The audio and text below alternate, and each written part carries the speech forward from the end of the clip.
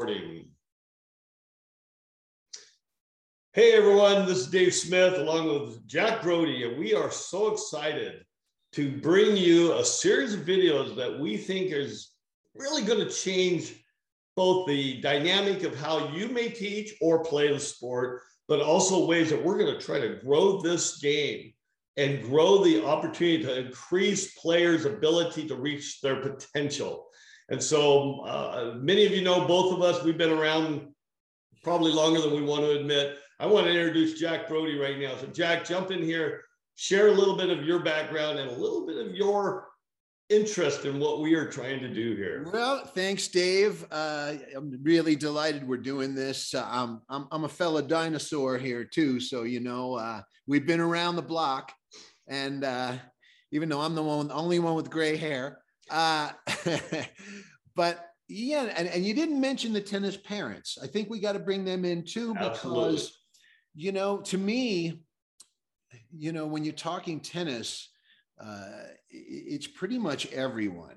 It's not just to coaches or players, but you got to bring in the parents and the organizations. We might end up talking about organizations as well.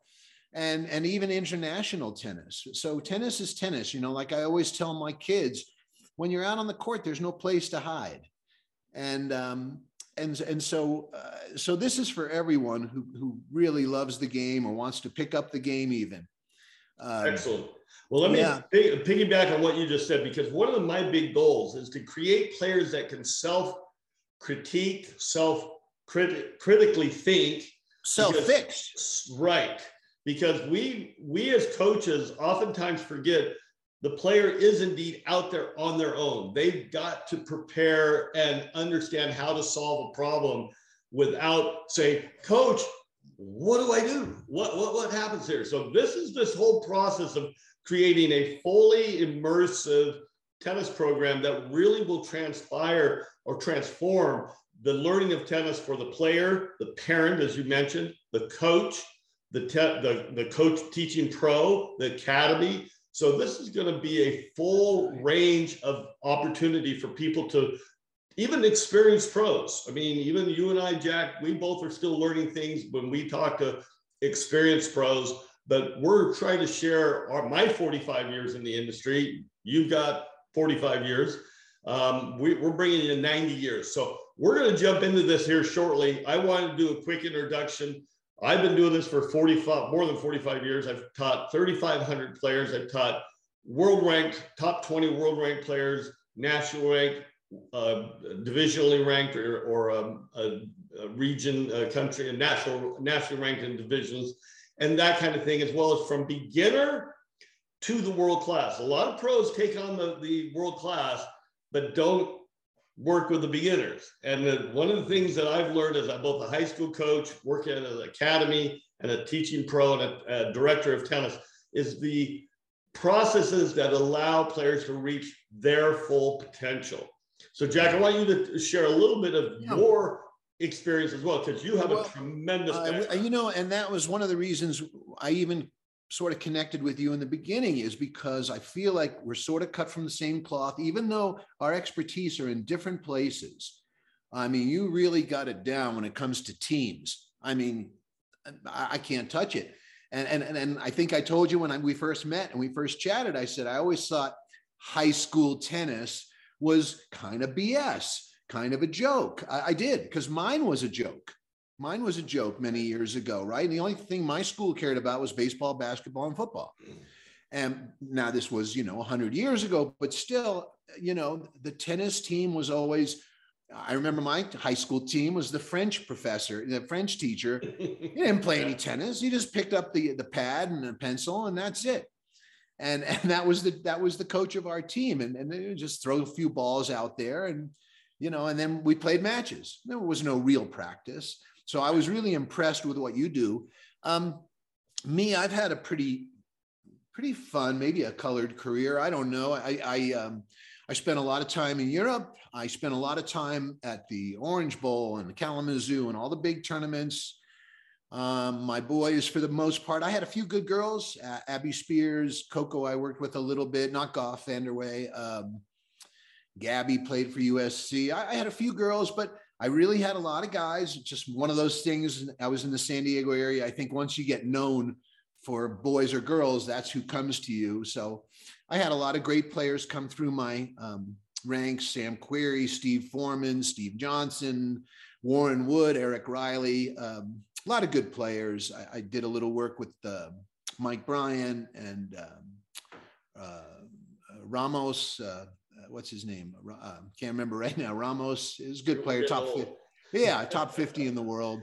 Well, basically, what we're trying to describe to folks that are listening to this video is we understand this concept of both taking a beginner player and moving them not just to reach what I would consider their perceived potential, but actually exceed their perceived potential. Yeah. Because 90% of my players get far, far better than they ever really dreamed of. And I know that's very true for you. Well, I guess I didn't mention that, but one of the players I worked with them all between the ages of 5 and 17. Well, when they go to college, 18. Right. So I worked with them, literally their first, steps on the court. And a lot of them didn't even take steps. A lot of my best players, the first several lessons, I made these little boards, I call them Broudy boards, but I used to call them 8 boards. And I manufactured them from Home Depot. We would make little ones so the little kids could get on them. But Coco Vanderway, Steve Foreman, Johnson, all those guys, they were swiveling and they didn't even step a foot on the court. I had this belief that, there's something about this game, and probably because I was a frustrated player. I was always sort of in the middle of the pack. I was like 12 or 10 in New England and maybe 90 in the country.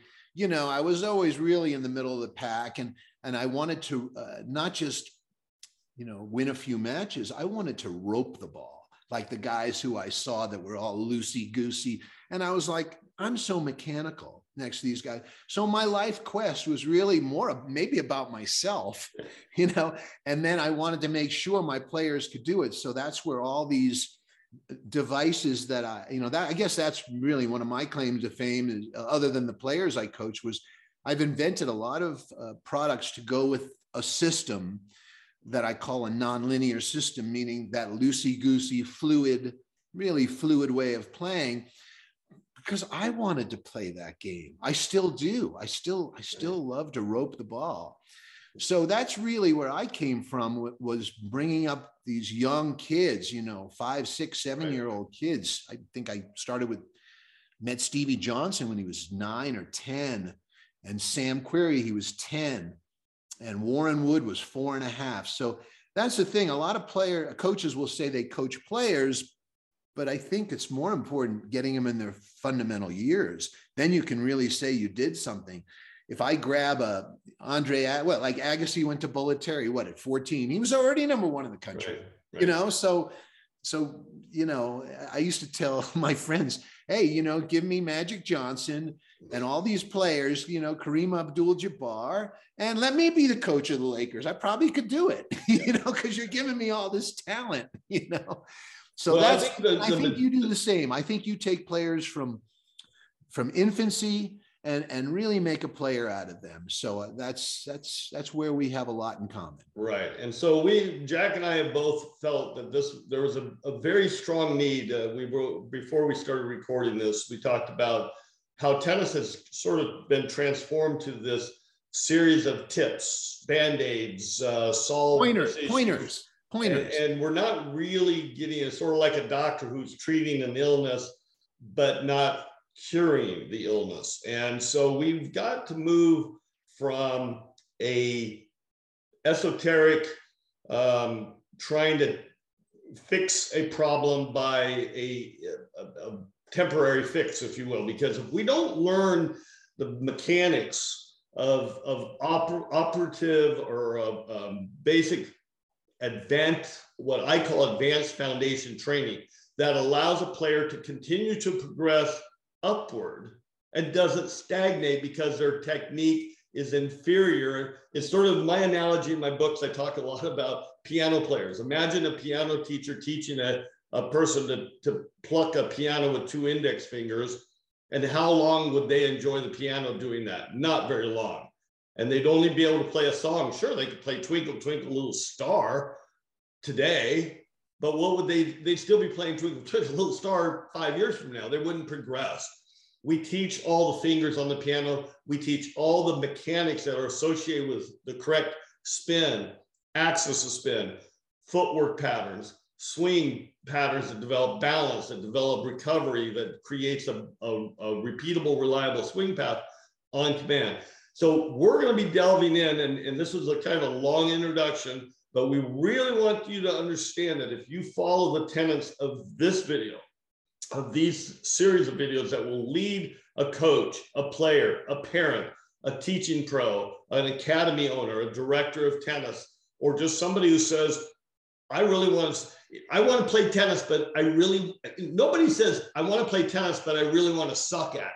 But yet we have millions of players who pick up a racket and 10 years later, they suck at it because they either didn't learn the right technique or they tried to self-teach them using 2 index fingers on the piano analogy, and they never achieved much greater. So anything else you want to add to that before we and like I said earlier, on the court, there's just no place to hide.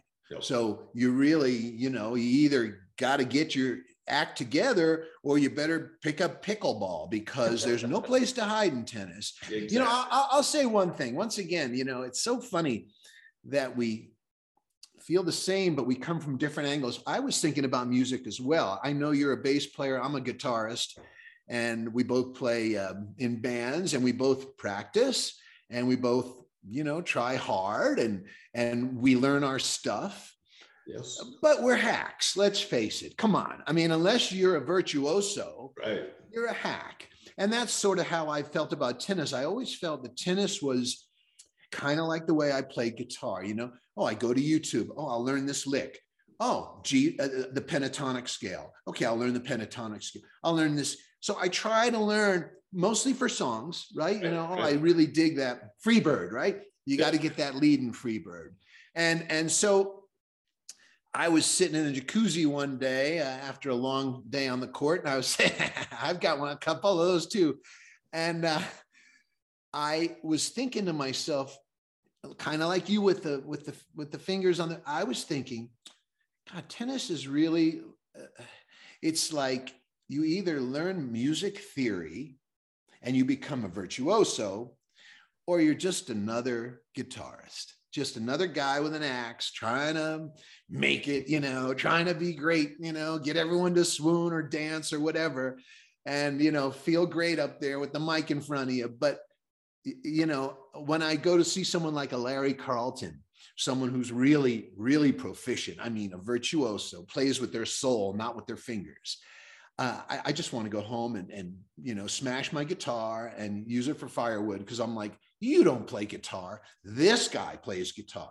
And that's how I felt about tennis. And that's why my addition to our thing will be a lot of technique, because that was my whole quest in life, was to rope the ball and not get it over the net and not push it or muscle it, but just to feel like I own the game, like I can do whatever I want, whenever I want. So that's kind of where I'm coming from. So in a nutshell, I remember the first person that taught me guitar, and I've since moved to bass, but interestingly, he said at one point you're going to be playing, when you get to a point where you're playing freely, sort of like you're describing your tennis, you'll start to drool and you won't realize it. And because you're so into the music, and sure enough, 2 years later, I caught myself drooling. And I consider the difference between a hitter and a player on the tennis court. If you're a hitter, yeah, you can hit forehands, cross court, backhands, whatever. But a player knows how to create artistic use of those skills. And we're trying to move players from this hitter. And this is where I think your technique and all the stuff that you contribute brings that player and immerses them into an artistic flow of the game rather than a robotic flow of the game, or a robotic must move this way, can't move any, that kind of thing. So right, we're gonna wrap this up, but this is I am so excited. I hope people are going to enjoy this. They may want to scroll through this part, but we really wanted you to understand this is not your standard tennis video. This is going to be a very in-depth opportunity to really discover ways to train you, train yourself, train your players, take a beginner, move them to a highly skilled, advanced player in a very short period of time. Yeah. And, I want to mention one more thing, because you and I have been dialoguing a little bit since we've met now, a couple of months, back and forth, what we're going to talk about. We've got over a dozen topics, but we really want to invite you, the audience, to email. And I hear from you all a lot. I get lots of videos every day and lots of comments, on some of the Facebook groups and whatnot, which is great. I love it all. But we want to get some comments. So please feel free to email or text, however you want to do it, and say, hey, would you guys talk about this? Because this is something that's kind of bugging me, or I've always wondered about it and never really quite figured it out, and we'd like your opinion. So I would say, right, we want a little feedback from other tennis folks as well. Right. Bring us your questions. If you want us to cover a particular topic, we're going to try to cover a very broad spectrum of very specific ways to train players, both in group settings, individual settings, progressions, and things like that. So if you have a particular question, please email Jack. Email myself. We will have our contact information. Also on Facebook, I'm an administrator for competitive tennis coaching, as well as a few other sites. So you can locate us through Facebook and through emails and a number of other locations. So please become engaged with us, because we are both passionate about reaching out to you, the audience, the person who wants to help yourself or help others reach their potential without backtracking or finding that, oh my gosh, to me, nothing's worse than learning something for a long time and discovering you learned it wrong. Right. And you spent a long time working on the wrong thing. So that's my intention, is that we give you the right fluid mechanics, progressions that will not have to change to reach skilled levels and ultimately your potential. And I know we're gonna wrap this up, but I do want to add one more person to the group, and the person is the younger version of me, and there's a ton of them, by the way. Guys that are coaching, right, in their 30s. I got a lot of these guys that are certified pros now on my site. You can see them right on the coach's page. Good looking young kids, but they all say the same thing to me. They all say, oh, the coaching's great. I'm a god out here. Everyone loves me. Everyone's moving up really quickly. The boards help. This helps. Blah, blah, blah.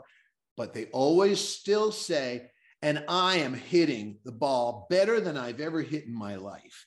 And so I really like to appeal to those guys, because so many of them out there, frustrated players, guys like myself that were, 4 on their college team, not 1. And they had a good record, not a great record. And they had a few sores and this and that. And the guys that were always the best never got sore. So there are some, I call them frustrated tennis pros, but frustrated is not the word I want to use, but for lack of a better word. But that's a very important person, I think, that we're talking to, because there's so many guys out there, not necessarily us. I'm still that guy, but I still want to get better, righty, lefty. I just want to be able to do things I couldn't do before. But there are a lot of guys in their early 30s, 40s, maybe even 50s that are teaching the game, but they still want to be able to show the game and look good and feel good and say, hey, do it like I do it. Watch me serve. Yep. So I think that's a group of people that we also want to address. And the last thing I'll say is about my certified pros. I've been learning them.